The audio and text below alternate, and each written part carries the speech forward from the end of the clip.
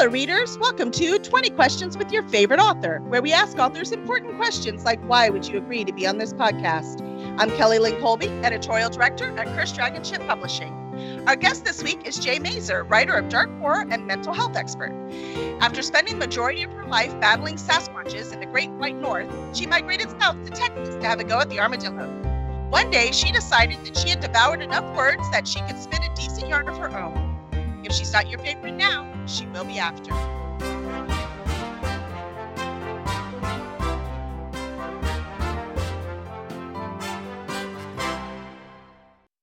Excellent. Welcome, Jay. Welcome to our very professional podcast. Thanks for having me. You get what you get. That's right. I'll take it every time. So you'd finally read enough words and were ready to create your own. What was the final kick to get you to start writing with focus? Childbirth. Childbirth? Okay, so I'll start at the beginning. This was not my first field. Your childbirth? Not my own. Oh, okay. Not when I emerged, but when my son emerged. We won't be graphic that much. But I always wrote stories. I actually have a little short story collection I wrote. I think it was late elementary, early junior high, or middle school, whatever you call it here. So I always liked writing little stories. And I read, my mom and dad are both huge readers. Dad always wanted to be a writer. So it was there anyways. But I went into mental health in education, and that's where I worked in Canada. And then we were transferred down here. And I couldn't work. Initially, I was on a visa. And then we got our green cards and I got knocked up.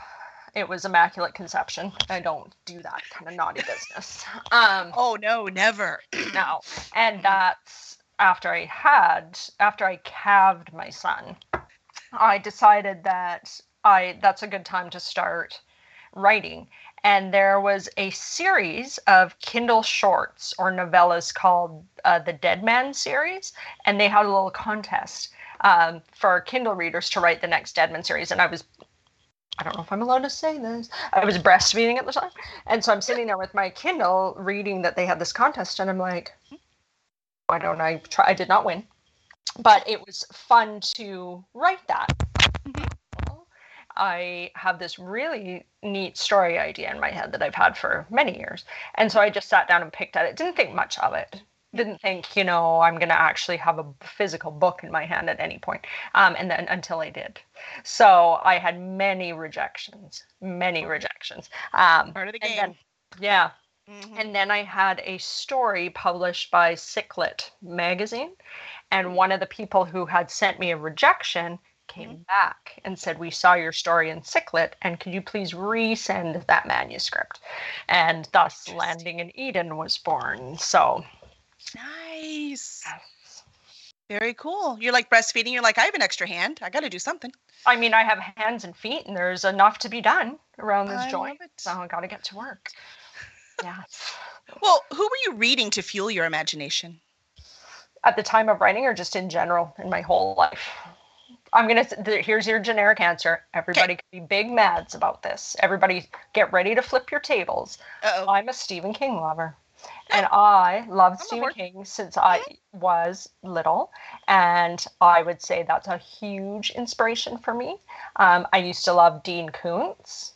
I'm not saying I don't love Dean Koontz anymore. I was an early Koontz reader. And my favorite book of all time was Robert McCammon's Swan Song. Everybody who knows me has heard that at length, and they're vomiting right now, and they're like, stop. But it's true. And it's kind of a rite of passage, because the first horror book I ever read was Watchers by Dean Koontz. And my uncle had passed away. We weren't terribly close. I shouldn't say that. I was very young. And my mom and dad and I were vacationing in Banff in Alberta. And so deep in the mountains in this cabin, and Dad's like, it was his sister's husband. So he's like, I have to go to this funeral. I'm going to leave you guys here for a few days. And I'm like, as a little kid would be. And he's like, well, here's a book. Keep yourself entertained. And it was Dean Koontz, Watchers. And I devoured that sitting in a cabin in the mountains. So you'd have to know the books. There was a lot of impact there. And when he came back, we had like dad-daughter book club and talked all about this book. And he's like, And then he's like, here's Swan Song. And so that was the second horror book I had read, and I could almost recite every word. My sister and I today, and she's like 90 something. She's not, but I call her that.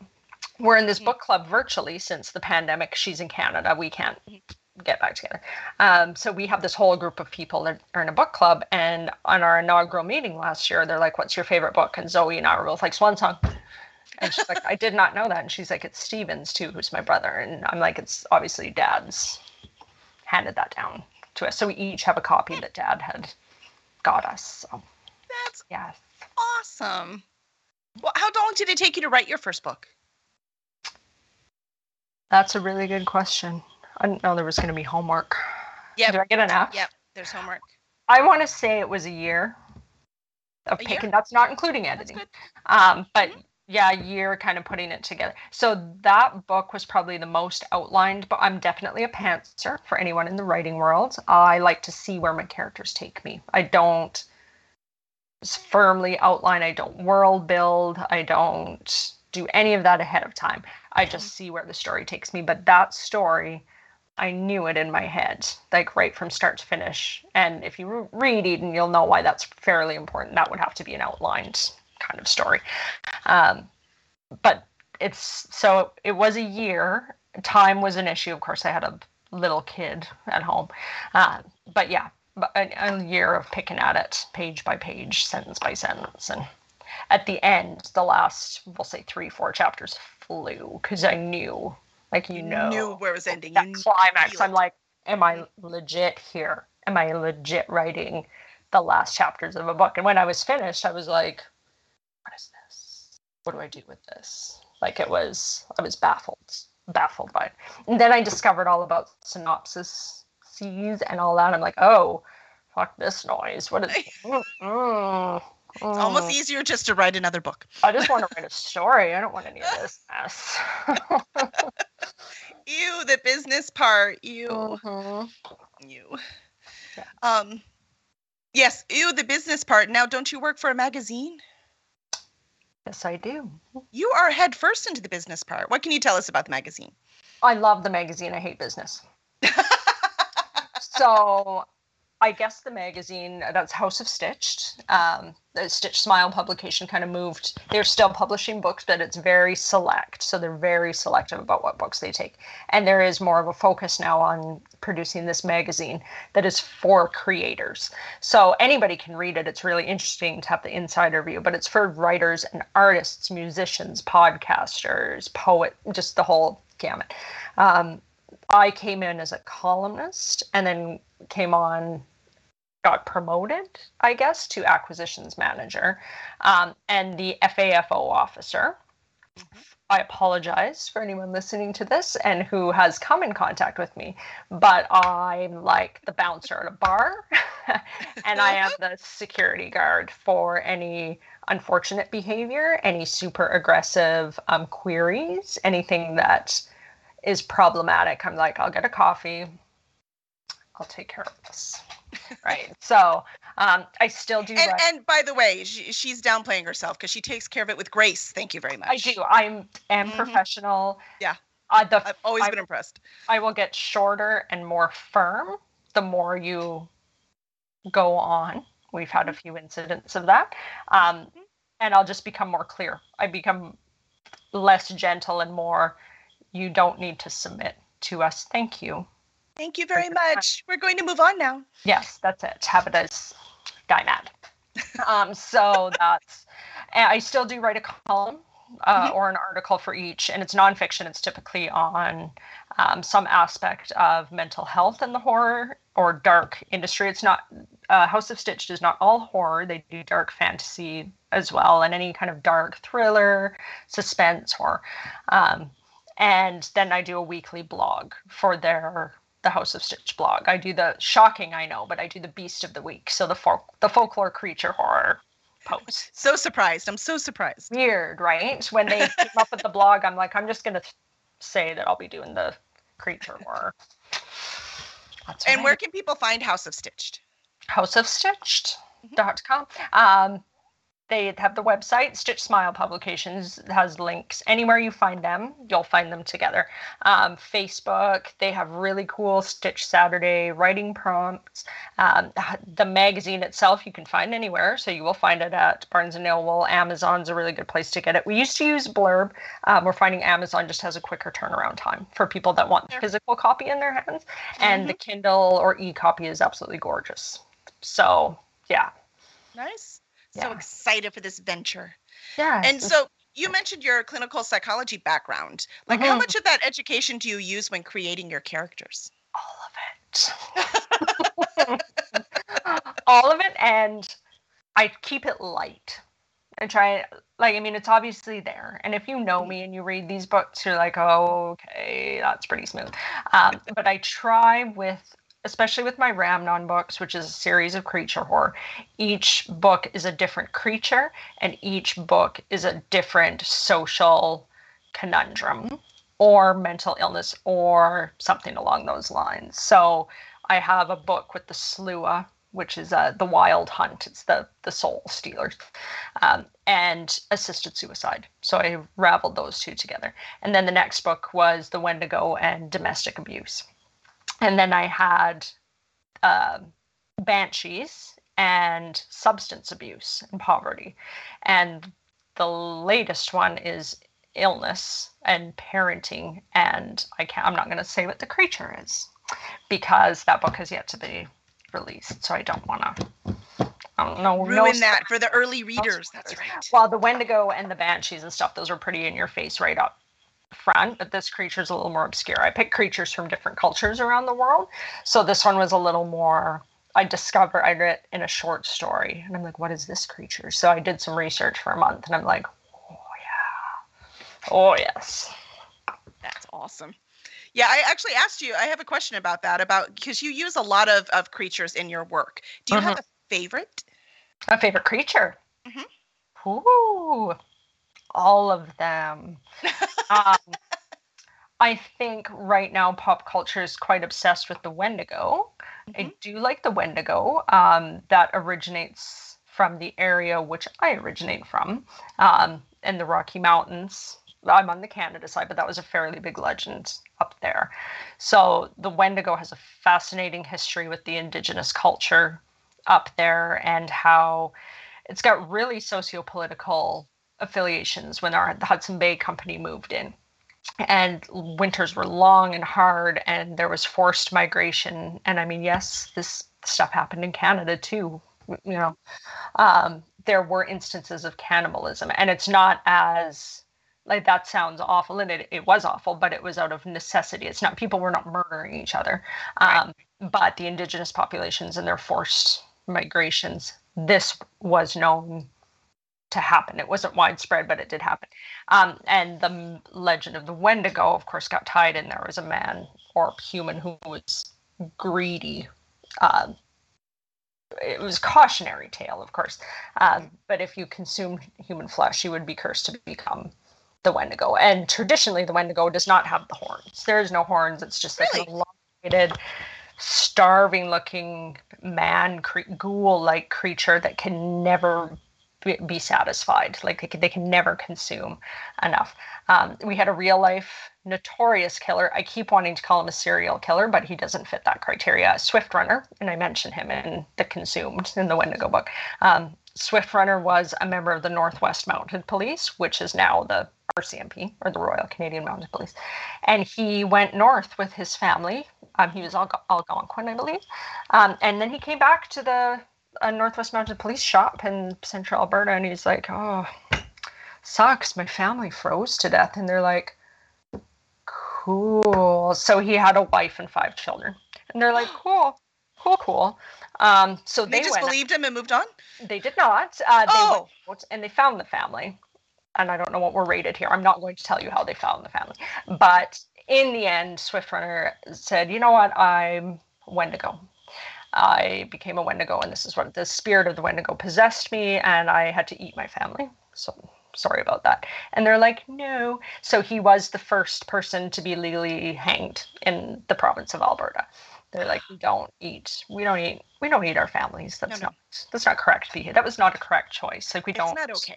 It's not okay. You weren't actually starving. Like, you're a professional movie. It's fine. Don't eat your family. No. Although I just threatened to eat my son this morning. I said, if you don't smarten up, I'm going to cook you in the smoker and eat you tonight. He's like, you won't. I won't fit. I'm like, I can cut you up. It's fine. Child services that's fine. But I'm sure he's writing a story about it right now, and you're the one who gets cut up. It's fine. He is your son. Yeah, he does like to write him a good horror story. So and there'll be some farts involved, I'm sure. So many farts. Like, it's unbelievable how they work their way in there, but I blame that on his dad. It's fine. We get it from both sides, man. We got to have both parents in there somewhere. Exactly, yes. Yeah, Florida Kevin says only eat other people's families. Right. That's the right. Like, I feel like it wouldn't be as tasty if you're eating your own. Like, there's something there chemically, right? I don't know. Maybe not as satisfying. Maybe something. But yeah, so the Wendigo is a fascination. Is it my favorite creature? I don't know. There's tons. My mom is Danish. My next Ramnon book was going to be about mermaids, but horror, because of course The Little Mermaid in Denmark. And Mom's like, do not touch our cultural icon. I'm like, oh, I'm not going to cross mermaids. So I'm like, no, I'm not going to touch the mermaid. So I'm looking at Trolls, because that's actually a horrible story. I think it totally works as horror. Yeah. Story. But she's like, don't touch that. Trolls are also really big through Scandinavia. So she's like, go ahead and take the Trolls. You're not taking the mermaids, but you can take the Trolls. So that's what I'm going to go for. What if the Trolls kidnap the mermaids? I mean... I had so many ideas. I actually had a reverse Little Mermaid idea. I did write a story about a creature that doesn't exist in folklore called the Vontex, which is a Danish translation, sea witch. Okay.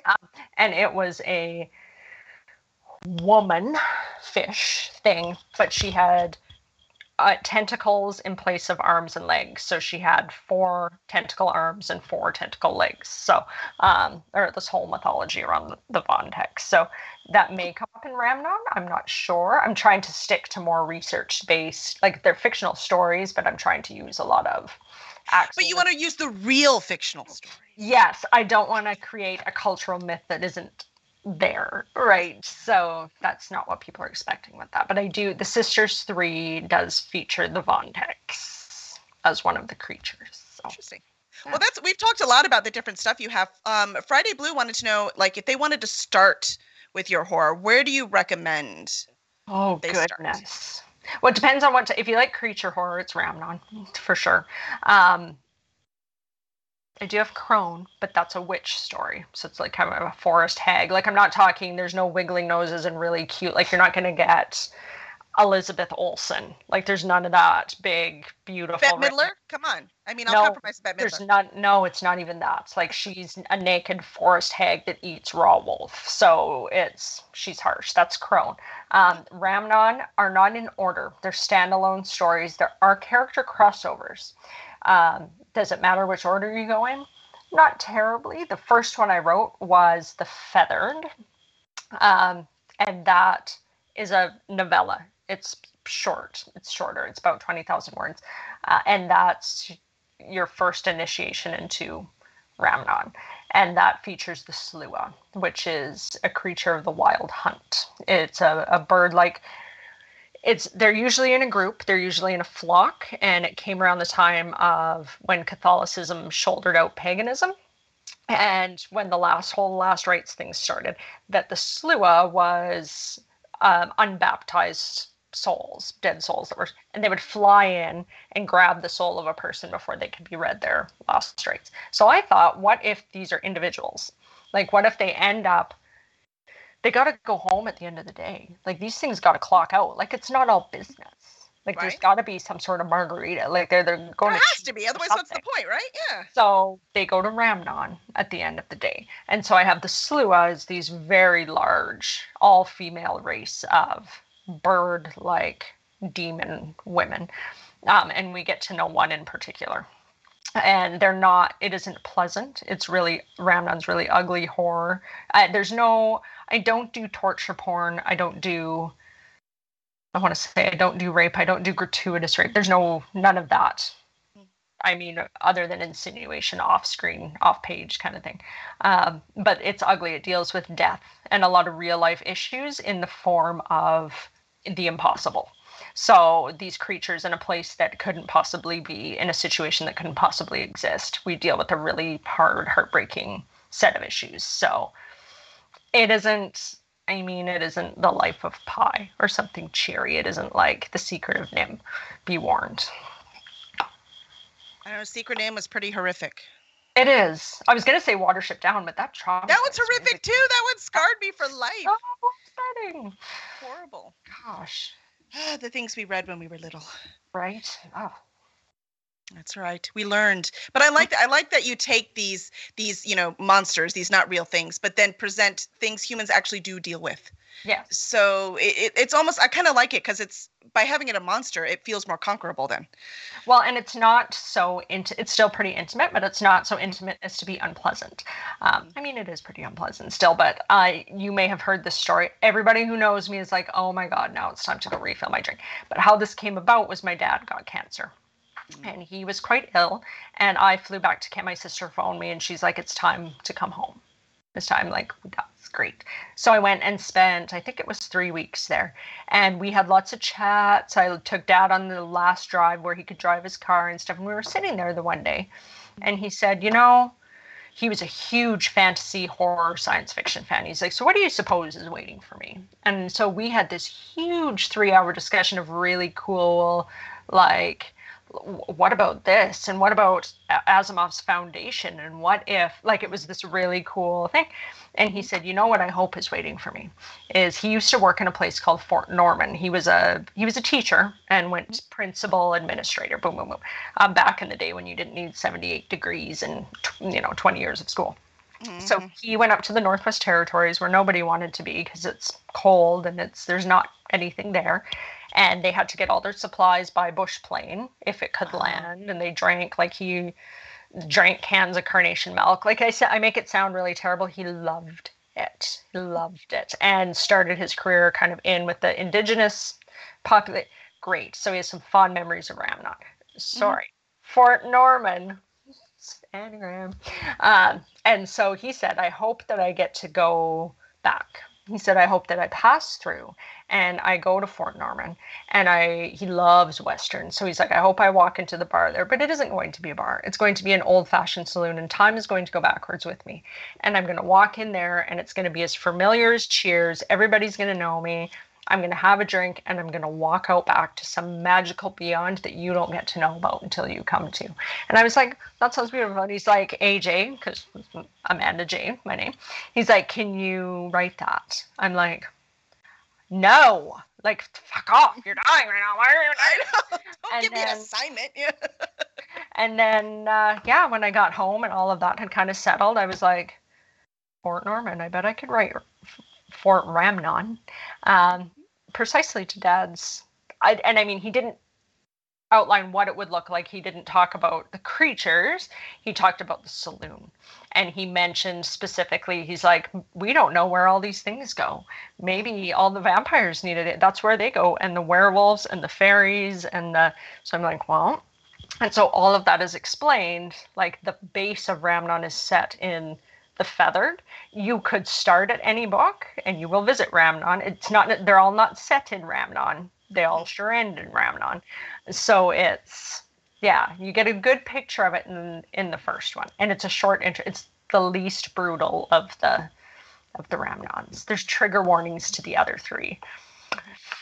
This one's assisted suicide, which was also a discussion that Dad was quite frank about in his last few weeks about, I'm just waiting. And it was hard. It was difficult. So, yeah. So much. But but by doing that, you can help other people heal. Mm-hmm. So it's beautiful. What that is beautiful. Yeah, it was a pretty idea. So, yeah. Yep. Well, I wonder, because speaking of where you're like, you keep saying, look, there's warnings, read this, but make sure I like that in your writing, so you do a lot of hand holding when you're talking to readers, but in your writing, you don't. There's no hand holding, there's no coddling, it is in there. I have done the hand holding before you pick up the book. If you happen across it on Amazon, take a look with your eyeballs at the cover and read the description. If you go in there and leave me a 2-star review that it's too brutal, that's fine. It's actually good PR. There is no mistaking these books for Amish romance. Like visually, and you're gonna get what you're gonna get, and you're gonna get. I've been very explicit with the back cover blurbs, and my present publisher has been very clear about the content with it and with their categories on Amazon about what you're in for. This is, and as a publisher, I mean, you might have run into this too. This is a huge discussion in a lot of the publishing and writing groups on social media, is trigger warnings and trigger warnings in the horror community. My argument for this, and this is going to sound very cold and very offensive, I welcome all your messages on social, is I don't think we need trigger warnings. I think people are responsible in media for being aware of their own triggers and maybe exploring that. I myself have not very many, but I have 1 or 2 little mild triggers, and I will ask around and see if there's something I don't. I do not like hostile and stuff like that. So if I see something, I'll be like, is this torture porn? Because I'm not really into that. But these are more, so The Wailing, which will be coming out in February, deals very graphically with poverty and substance abuse in Cork County, Ireland, where that's a prevalent social issue. And it's there. It isn't pretty. And it's very explicit. And people will have a problem with that. There is an off-page rape scene, which there's no details, but we know that it has happened, and we know that it's happened to an addict, which is, we're getting her after reactions from it. So that's there. Consumption deals with cannibalism, obviously. It deals with a dead baby. Swift Runner, of course, did also consume his infant, and that's worked into that story.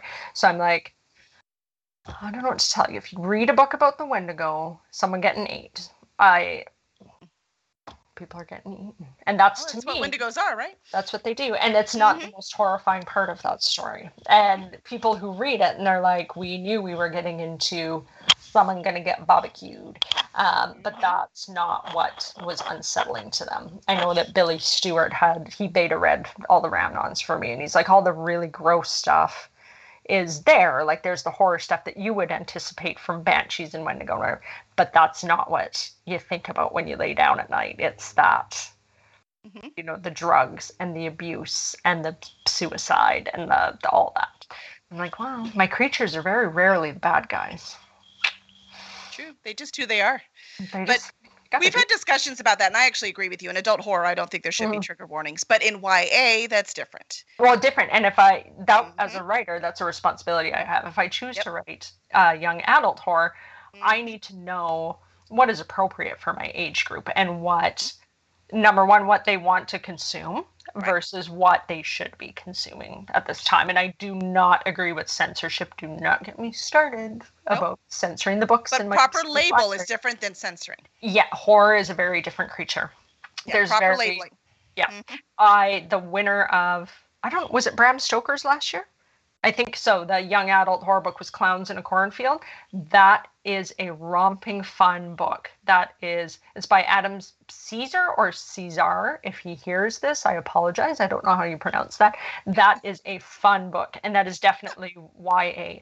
The characters are all young high school, so it's drinking at a party and clowns storm the cornfield with chainsaws and buzzsaws and all. It is fun. I want to read that. That sounds awesome. It sounds so simple. It isn't simple. It's really fun. There's a number 2 coming out this year. But that book was a really good example for me of, if I do want to write this, that's what I need. That was more like along the vein of Freddy Krueger and those kind of books without, gratuitous sex. But it was good. It was good. It was a good representation of what people that age could read and enjoy. Awesome. Yeah, we talked about like all of your creatures and things that scare us. For trigger warnings for me, I might need something on there about dolls. I have to say, dolls are a bit too real looking. They terrify me. And I know you've started quite a doll collection. Lazarus and the new Two-Face doll. I don't know her name. What's her name? Hillary Rose. Okay, so Uh-huh. Chris's Creepy Misfits. That's a very long story. I won't. She does amazing work. Anyway, so I ended up with this doll. I'm not even gonna go into how that happened. She is phenomenal. She's huge. She's heavy. Like when I got the box, I'm like, what even is this? What is it here? Dion's like, no. I'm like, yes. Yes. And you crank her up in the back and she plays music like a tinny. She does not. She does. I don't think it'll pick it up. It's quite old. I don't think it'll pick it up, so I'm not going to tip her all up. No. But I don't collect them. I have 3 in this room right now one was Mandy Fork. She does conventions around Houston, and she made and painted Rosa. I don't know where Rosa is right now. Oh, she's on top of the bookshelf. And she's a little undead doll. And it's just a plastic doll repurposed and her amazing artistry. It's horrifying. And you squeeze her belly and she has this little kind of laugh, this really weird, and people love her at conventions. Everyone's like, I want to buy that. I'm like, no. You're like, you can't. She's mine. She's mine. These are all mine. Mine. And Lazzie's not a doll. He's my son. I'm so sorry. My Jessica son. Werewolf baby. You know, the werewolf babies we see at the conventions, the women carry around. That's what he is. Made by Molly Weeks. If anyone wants a werewolf baby, she will birth it for you. That's awesome. Oh, I didn't realize it was Molly. Mm-hmm. Oh, that's awesome. Wait. I actually have Lazzie. He's still in his Halloween costume because I'm a neglectful parent. I love his Halloween costume. But so she makes these little latex and foam. I mean, putting the wolf in the wolf costume, what more could you want? Well, that's what. By the way, anyone not here to see this is missing out. All of you listening to the podcast, we appreciate you, but you should really come see this live. It's more fun. It's a spectacle. Mm-hmm. It's a spectacle up in here. Yes. It's wonderful. It's wonderful. Let's see the dolls. Yeah, we can change the screen now. Zafo actually had pictures he put up, and he can change them because they really creep me out. They can go now. There's a reason why I don't write horror. Yeah, I do feature dolls in several of my books, not as a subject matter, more as a prop. Trying to think where I had the most dolls. I did have I had a ballerina music box in Crone because my mom had one when I was growing up, and it terrified me. It was terrible, and her leg was busted off. It was fine. No. And I do feature dolls in Chrysalis and Clan, very heavily in Chrysalis and Clan. Like the dolls actually do stuff. So, yeah. So I haven't read that one yet, so I should just leave that one off my list. That's what I'm hearing. That's so when I first met Jessica Rainey and a troop of her people, one of her friends, Spence, that was the book that he picked up, and he read the first 2 chapters, and then we were at a brewery, whatever it was, 3 or 4 months later, and he's like, I didn't finish reading. What is this? I'm like, okay, so in my defense, it's not an Amish. Nowhere on there are covered wagons and people kissing in the rain. Like, there's nothing.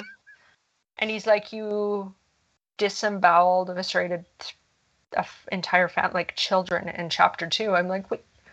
I mean, I did do that. It happened. It's a pleasure to meet you. Sorry about that. I'm a delight. I'm a fucking delight, except on the page. Just to let you know. I've always said it's a good thing Stephen King writes, because I can imagine where that mind would have went other ways. So, Jay, I'm so glad you write. Yes, right? It is a very healthy way. It's a healthy outlet. And I mean, I love a good horror. I love slashers. My favorite psychological horror. Weird, I know. So I try and incorporate all that. I do love a good creature horror as well. Yeah. So. It's really fun. Yeah. I've never seen anyone do it quite like you. It's pretty cool. So I'm going to say you're also happy to be a member of the Horror Writers Association. Sure. And what do you think are the benefits of joining professional organizations like these? Oh, boy. Community. Definitely community. There are lots of resources, which is good, and you get discounts on shit, and that's something too, right? But it is community. And I know that I've read a number of phenomenal horror stories and horror books that I have nominated for Bram Stoker Awards, which only active members can do. So that's to me, the highest compliment, even though these writers are not going to ever know that I have done this. They might not even, if they don't get onto the ballot, they might not even know that people have done this for them. But that is something I feel that's important in the writing community. A connection. They always talk about news and events. We used to have a Houston area chapter. It's tricky to get everybody together. Thank you, COVID, for that. Yes. If everyone who's listening missed that, I just flipped not a single but a double bird at COVID there for that. Mm-hmm. Yeah. So yeah, it asked for it. Is really good. They have the Horror University there, mentorship programs, all sorts of stuff. So I'm also a member of HAG, which is the Horror Authors Guild, and they as well, same kind of thing. So they do mentorship programs, but resources too. Or if you have a question, they have Facebook groups that you can ask, hey, like I've run into this, what do you think? Or even if it's just about a story, right? Like if you have two different size wings in a story and your creature's trying to do this, does this seem feasible? So it's a really good way to connect. Same as, like you've said in the past, a master's program it's all about the connections. So that's membership in these groups is all about and it's a goal, right? I mean, you can't just walk in the door and be like, hey, I'm here to fuck shit up. You got to sell a certain amount to get membership in these groups. So that was a goal for me when I started out. I'm like, I'm going to be legit. And I did it. So that's awesome. That's awesome. Yeah. Florida Kevin says, don't make COVID angry. COVID can eat an entire bag of carrots. I don't know what I'm allowed to say on this. Yeah, no, COVID. I try not to make eye contact with it. I'm like, leave me alone. Go over there. Nobody invited you to the party. I don't have a bouncer, but leave. I just want to know why you said carrots, and that is not what I saw a bag of in my head. Well, that's not actually what I was thinking of. My carrots were pink and fleshy and veiny. So yeah, that's what I was seeing. So it's very weird. I don't know who our audience is here. I'm trying to be good. You never know. Encouraging good behavior. By the way, Florida Kevin solved your troll problem, because he said he read somewhere that troll was just the word for monsters. Which is true. There are various species of troll in Scandinavian folklore. So just make the mermaids monsters. I mean, I don't know. I'll send Marg Mazer to you. If I write a mermaid story, I'll be like, Kelly and Kevin encouraged my behavior. And don't worry, because she'll know the difference. I mean, she made this. She made me, so she's aware of where this comes from. Oh, I can take it. It'll be fine. Yeah. Let's see. So Kevin wants to know, are your monsters allegorical? I think we kind of talked about that one. A little bit, yeah. And sometimes, depends on the monster too. Some crone, I don't want to give anything away. Yes, definitely. That's left up to your imagination at the end of what actually went on with these women. And sometimes they're just literal. Like sometimes it's just a werewolf that rips a dick off and chokes a pedophile with it. Sisters 3, shout out. Just anyone want to read that mess? Right. Yeah, so it's most of the time allegorical. Lots of the time it's a combination. Like Ramnon's definitely, you will leave thinking, what is happening here? What is what here? What is what here? No, I've said Crone has one of my favorite lines. Like I looked it up because it's right at the beginning, so I could write it down to make sure I got it right. Where it's, Abby knew there was no witch under the stairs. She forced herself to know, but she didn't quite believe. Yeah. And I love that, because that's me. Like I always remember there was a church we always had Girl Scout meetings in. Yeah. And I knew that church. It's a Presbyterian church. It's not even like tall Gothic, right? You know, it's fine. There's stained glass. I knew that church. I knew where every bench was. I could walk around it with my eyes closed. But when the lights were out, it terrified me. Yes. Terrified me.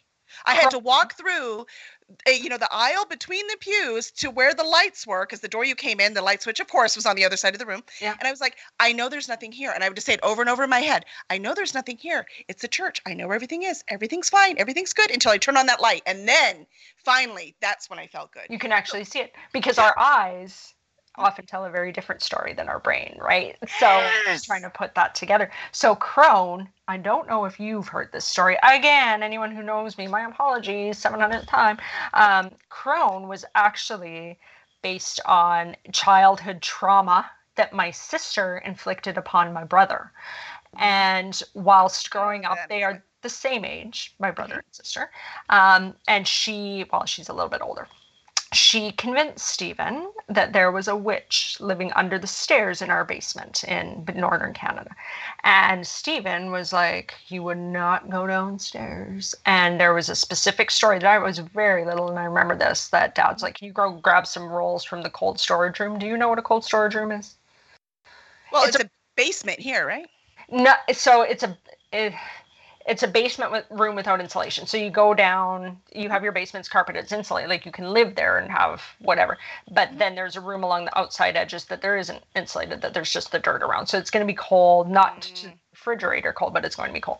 Gotcha. And he would not go down. So she convinced him this for years, and she would hide under the basement stairs and knock on them and all that. So like she was a shit. And Zoe is not on social media, so it's good luck defending yourself. She knows what karma is. She's like, I'm staying away. Yes. And the three of us, Stephen and I, did not share a room, but I had his room after he did. Like we were kind of in the same room. And we both had instances of knocking and stuff like that, which is easily explained away. But when you're a child, you have these experiences. So I don't know how it popped in my head about Phaleth and the Crone story, but I'm like, what if Zoe had created a legend here? So what if there was something under those stairs? And so I started Crone. I started that book with Abby, the main character, going down those stairs and saying that there's nobody there, there's nobody there, there's nobody there. But then seeing the eyes and hearing the breath. And we, of course, follow Abby into adulthood where, you know what? There's something. We don't know what it is, but there was nothing under those stairs. So gotta read it. No, I love that line. That one's, I need to like put that up somewhere. It's funny where you find truth sometimes. And that was truth. That was truth right there. Yeah. I liked it. I liked it a lot. So now we've talked about tons of books and creatures and all kinds of things and stuff inspired by real life. Which of your books challenged you the most? Challenged me the most? That's a really good question. I had a little bit of difficulty with Ripples of Silence, which is the book that I wrote with my dad. So he had the idea for a character. And he said, I have this idea for a character. It could be a series. This is well before he was sick, before he was diagnosed. And he's like, I want you to write this. I'm like, oh, okay. So I thought about it, and then I got back to him, and Dad had published several articles in magazines, like nonfiction, about living in the North, and, you know, living in kind of the northern communities and doing all that. He had published a few short stories. So I got back to him, and I said, hey, why don't you and I write it together? Like, this is your character and your idea, and this is not my forte. This is true crime. Like, there's no creatures in that story. So, I mean, I'm not going to lie. Like, a wing or a tentacle is going to pop out if you leave this to me. So I can't help myself. We talked about it, and we plotted, which I don't usually do. And we planned to write this book. And I said, you know, how we'll do this, because we both love crime shows. We both also love the X-Files, all that kind of stuff. Said, I'll write a chapter from the perspective of this character. And then I'm going to email it to you. You have to write the next chapter and email it back to me. And so we went back and forth and did that. And we were probably 3/4 of the way through when Dad got sick. And I was like, oh, so that got put on hold. And then during that last visit, like, we were so close to the end, and I realized how important that was to him, because Dad had never published a book. So we sat down and we finished that book. And so that was a challenge, because it's more of a murder mystery. It's definitely a serial killer / murder mystery. But we got it finished. And with the help of Netherworld Books and the help of Lisa Vasquez, we were able to put everything together with the cover in time for Dad to actually have it in his hands. So that was very important. That was a tricky thing for me, because it was his story. It was his character and his idea. So it was like, but we had a lot of fun with it. We had a lot. Like he'd be in true Mazer fashion.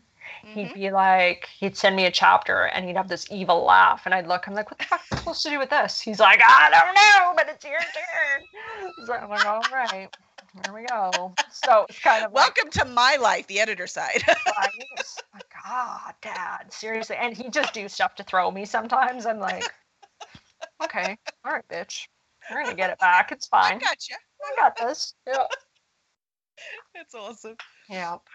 Yeah, as Zafo says, personally, real life is scary enough for him, so he reads to escape, not to soil his pants. Yes, I understand that too. Well, and that's kind of, for me, this is often a question in discussion groups and in academic papers and stuff, is why are people drawn to horror, especially in why are so many people reading The Handmaid's Tale right now? Like, do we not? And that's exactly it. It's escapism in a safe forum, right? Like, we are not in the pages of that book. So we can relate, which is healthy, because we can experience those emotions through another person's brain and eyes and ears and the tactile experience of it all without being that person. Which can teach you empathy too. Exactly. We could use some more of that. Books are super safe. That being said, and this does not impact me, I do come from a place of privilege. I will preface by saying that. But I am reading Mexican Dirt right now because that's the next book up for our book club, my sister and I. And they picked this gaggle of Canadians. And I'm reading this and I'm like, I'm really curious how this book club is going to receive this as opposed to I receive this. This book is heartbreaking to me and I'm upset with my sister that we are reading this at Christmas time. It is an excellent book. I don't know. And yes, everybody come at me in my DMs. It is an excellent book. I understand maybe she wasn't the person to write it. I'm not going to get into that right now. I'm going to finish the book first. I have a little bit to go. But it is a story that needed told, and I think it is told well. I'm saying that as a white woman coming from a place of privilege for those who have read American Dirt. So take my opinion for what it's worth. But it is horror that is so real. It's kind of like, ooh, but I can sit back in my comfy chair with my cab salve and experience that, to kind of have some empathy for that situation without having to lose limbs and whatnot. You actually have to live through that. Yes. Yeah. Well, the audience is with you. We have both Spikette, Icy Hot, and Friday Blue. All of them listen or read Stephen King like right before bed. Like they're right up your alley. They understand. So Stephen King he writes some horror. I would say that his books as of late are not horror, that's not a criticism at all. He just tells a good story. I mean, I think it's important to classify him as horror because some of the stuff he does write is quite horrific and you don't want people surprised by it. But his are genreless to me. They're good stories. You have Misery, which is horrifying, but it is an excellent commentary on mental illness and obsession. You have his latest, Billy Summers, which came second in the Goodyear's Book of the Year or Horror Book of the Year, which I was like, that's true crime. But that is an excellent book, and line for line, really good on the human condition, aside from the really cool kind of noir crime story he had going on there. So it's just a story. Writers just tell a story, and I don't think we need to think too hard about the why of it. I can agree with you. Yeah. Oh, I lied. Sorry. Zafo and McFly are out. They're like, no horror for me. Thank you. No. Well, I've only written one non-horror. That is not true. I've only published one non-horror short story. I've written romance. I'm not shitting you. But I've only published one non-horror, and it was for Eclectically Heroic through Inklings. It was The Flight of the Crow, which you edited, Kelly. So that was not horror. It wasn't fun. It wasn't funny. But it was just kind of a drama commentary on abuse and escape. So I guess in poverty and mental illness as well, in a really roundabout kind of way. But I also have written in writing contests where they draw your genre for you, New York City Minute. I have consistently drawn comedy, romantic comedy, and romance, and have consistently placed in third, second, and first place. So, Harlequin, here I come. Might actually make money this way. I don't know. I mean, really, seriously. Right. Why am I writing things I love? I should just make money. Oh, wait, I know. It's because I can't write anything I don't love. I can't write I couldn't write a long romance to save my life. I had a writer friend from the guild, like how long ago was that now? 5 years ago, that challenged me for a NaNoWriMo. She was like, hey, I challenge you to write a romance, this Nano. And I'm like, bitch, don't challenge me to do anything, because I'll do it, and I'll do it hard. And so I started off with this beautiful romance story called Notch. And 2 weeks in, I'm like, it's so romantic. It just became porn. And so it went from romance to porn to horotica. It also went down the horror path. So in the end, I had this thing, this abomination. Like if you've seen the Kurt Russell movie, the dog with all the everything, that's what ended up birthing out of me. And I sent it off to Netherworld. I'm like, here you go. I don't know what that is. I'm sorry about that.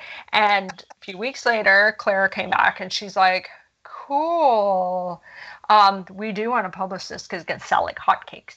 We're not going to use your name. We're going to give you a pen name for that one. I'm like, okay. So that one is still available as J.M. Adler Notch.